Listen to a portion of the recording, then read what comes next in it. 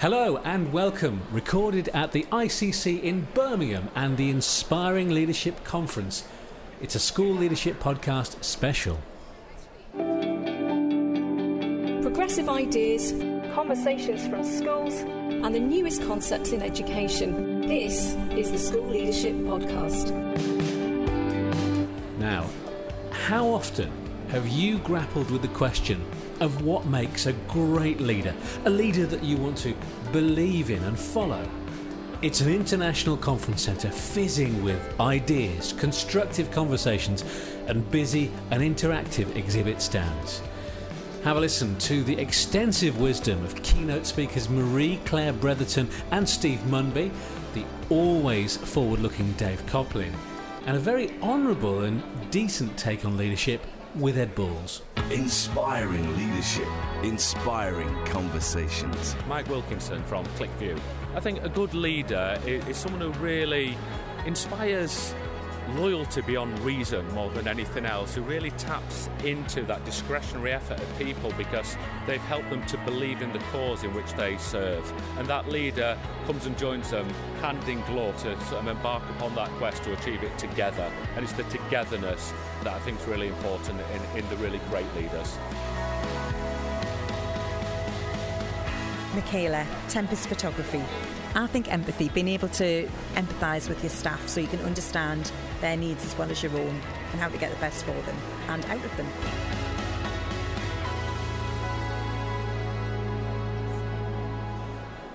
Okay, let's get straight into an invigorating torrent of thoughts on leadership and the kind of world young people should be educated for. He's had a distinguished career with tech giants like Microsoft and Apple, and now brings his alchemy to schools and businesses. His session here at the ICC was Rise of the Humans. It's Dave Coplin. You talked about children being handed this long outmoded view of the world. It's a theme that continues, a world that no longer exists, that they weren't being prepared and still aren't being prepared for their place in it.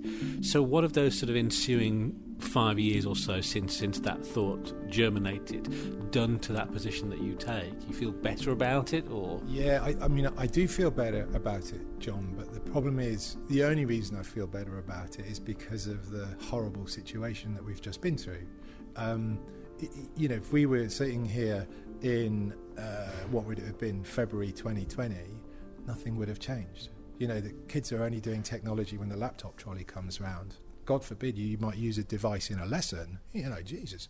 And the pandemic has forced us to reevaluate that. I'm not sure that we've taken the opportunity as far as we might yet, because I think we have learned some really important lessons.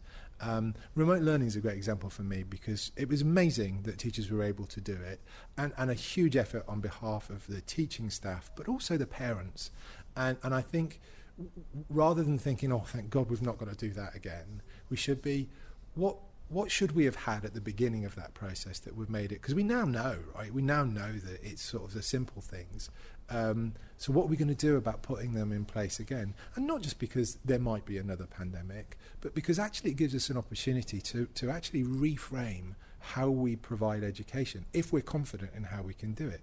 And I do think we need to spend some time with the parents. We were sending parents home, or sending home stuff with our kids, and the parents were looking at, how am I going to do this? You know, and everything needs to be printed, and you know, and then the tech companies are coming in and they're like, let me tell you about how these technologies are going to make learning fun. Until you can make my printer work, you can forget all this other stuff. So it's this sort of, we've learned a bunch of lessons. Let us now take this opportunity and think, well, what could we do to take that further without throwing the baby out with the bathwater, but really giving us the opportunity to do more in this space and to really change what we do. These are the dialogues I'm pretty confident we're going to be having over the next 2 days, and we should be continuing to have as we go forward and sort of get ready for what's going to happen in the next decade and beyond. There is, of course, this core idea that sits very central. It's a sort of cornerstone of your thinking and your presentations, that we should examine and constantly re-examine our relationship with technology.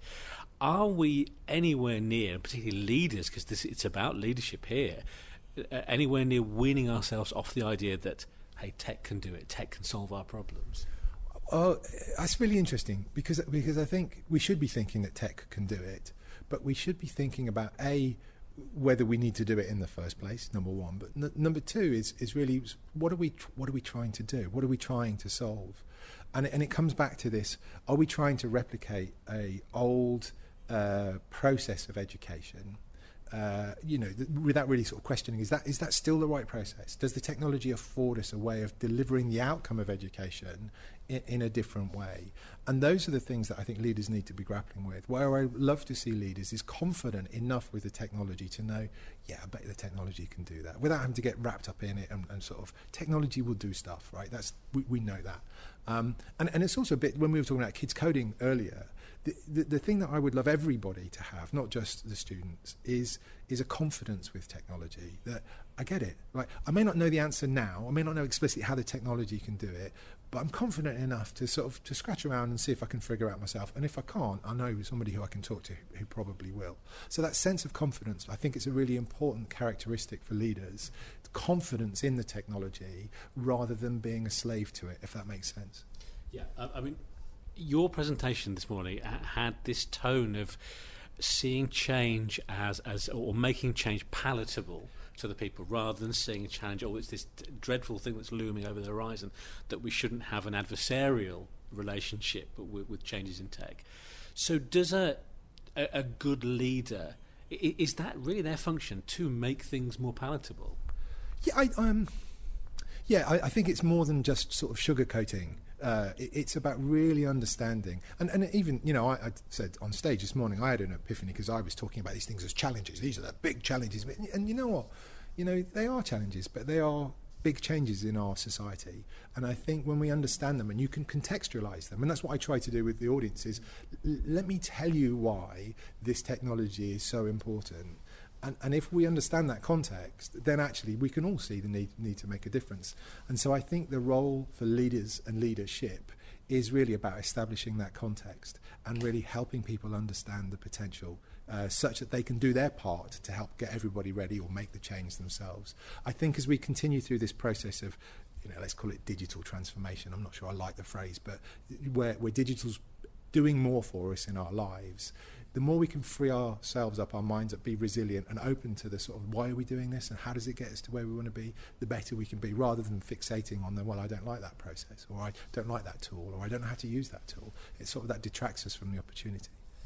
There are demonstrably big ideas, clear statements in what you've said here in Birmingham today, Dave, but I don't know if I maybe inadvertently stumbled across, certainly for educators, potentially schools, the biggest one of all. You suggest that it seems crazy, understandably, to just remember facts, just to have this kind of bank of facts at your disposal from your own head. But, I mean, does that regurgitation, are you suggesting then that actually exams should be redundant, that there should be wholesale change of the exam system? Yes, but there's a hesitation there. And I think there's a balance to be struck. And it's really easy for when you listen to me talk, it's really easy for me to send you into a binary sort of place where it's all digital. We don't need any of that stuff, it's clearly wrong. But there's a balance to be struck. And so I use the example of, do I need to know every minutiae of detail about a specific thing? Probably not. Do I need to know the context of it? And, in a math terms, do I need to understand which buttons to push on the calculator? Yeah, I do. But the rest, give me the tools to be able to find out for myself and apply it, right? That's the core principle.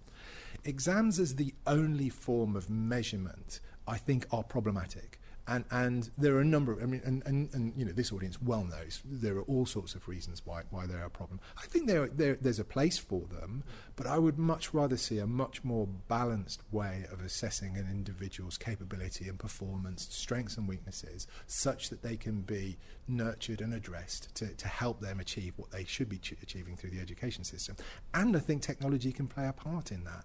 I spend a lot of my time in organisations, people at work, and I look at how people are at work, and I look at the skills that they use to do their jobs, a myriad of different jobs.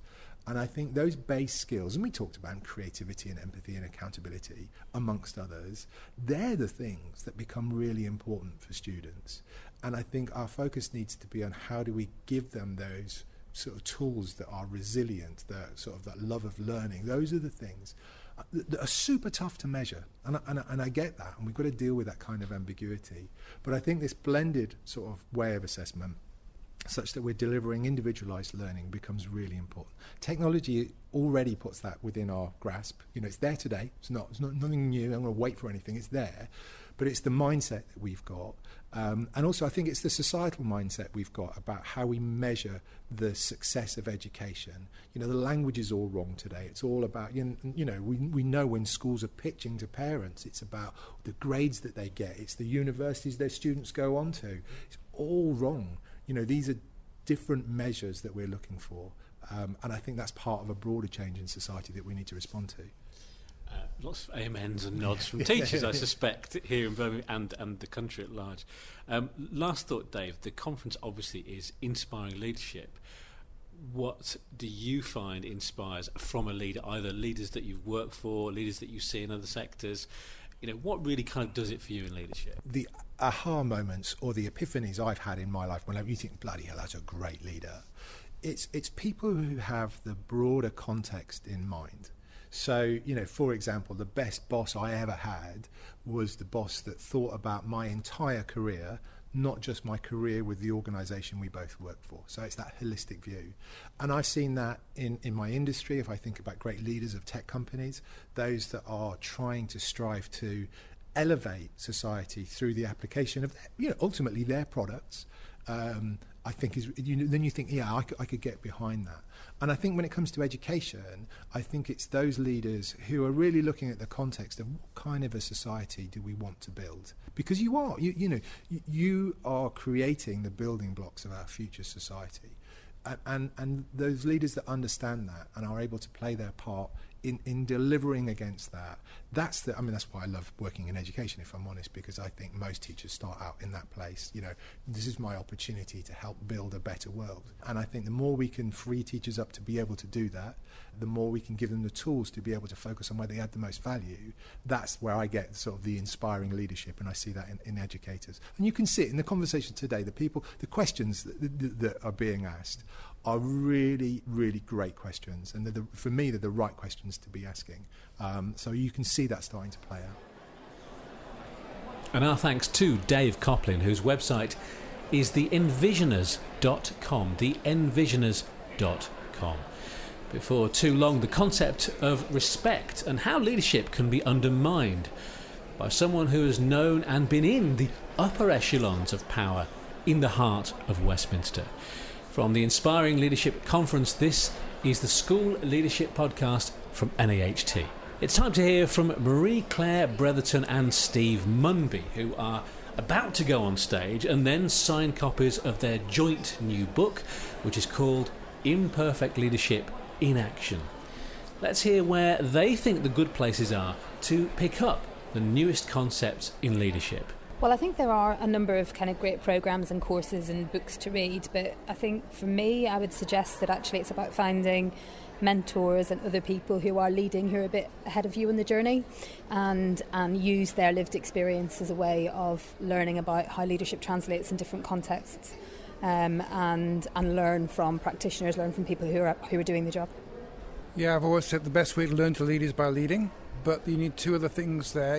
First of all, you need to get feedback from people who are observing you lead. But secondly, you need to be exposed to what's happening in other places.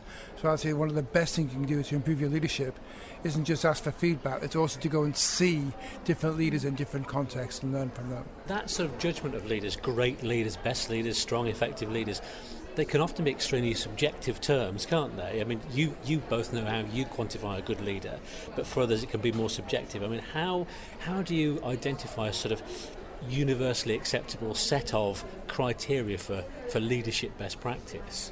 I'm very wary of trying to do that, to be honest. Most systems around the world do try and set out some kind of set of standards, and a lot of that's based on research. There are people like Viviane Robinson who's done a lot of work on what are international standards for leadership. But I'm a bit wary of it because I think it should be context specific. Not just context-specific in terms of system to system, England versus Australia, but context-specific in terms of rural or urban, large or small, different kinds of communities. So I think there is a room for some kind of standards. And I was the chief exec of the National College for School Leadership when we had standards for MPQH. So I think there's a need for that. I think we should be wary of putting too much emphasis on that aspect when it should be more nuanced to fit the particular context. Do you think it's important to have worked, or as important to work for a poor leader or an indifferent leader as it is to have worked under a really good one?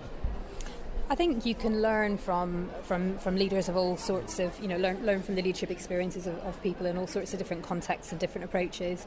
I think ultimately your learning really is about what you do with that in terms of crafting your own leadership, rather than sitting in judgment about the people that are leading you, that actually you take that and reflect on what does that say about your own context. So I wouldn't necessarily say it was preferable, but I think it's more, if you're going to develop yourself as a leader, it's more about what you do with that in terms of using it to develop self-awareness yourself. When I was at the National College of School Leadership, we asked people why they became head teachers, and the single most common answer was a head teacher they'd worked with. Either a great head teacher who had motivated them, encouraged them, modelled good leadership for them, and encouraged them to step up, or a not very good head teacher and they vowed they could do it better. But the single most biggest factor was having worked with a head teacher, good or bad. If you were looking to sum up inspiring leadership, which is what today and tomorrow is about, what would inspire you both from a leader?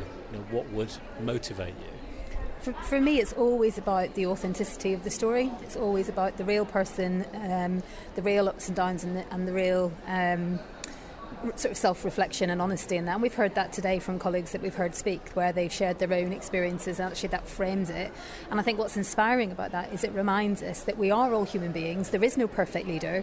We all have our idiosyncrasies and our quirks, but what really matters is what you do with that in terms of inspiring you to grow and develop and improve in the way that you turn up for people. So that would be it for me. Fully agree with what Marie-Claire said. I think there's a danger that we have kind of stereotypes of leaders. There can be all kinds of leaders. There can be quiet leaders, loud leaders, leaders who are good at data, leaders who are good at public speaking.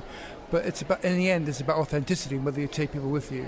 Inspiring leadership, inspiring conversations. My name's Ben and the company name's Sports Plus Scheme Limited. All the leaders, we need to be able to demonstrate to the staff what we can do. We've all done the job. We need to be honest with the staff. We need to set realistic targets and goals for the staff. And I think just generally being honest, and when we feed back to them, just talking to them about what's gone really well and the areas that they can improve on. Yeah, so I'm Sarah from British Gymnastics. It needs to be somebody that's a strong decision maker, somebody that has great influencing capabilities, that needs to be likeable, somebody that you can respect and also trust.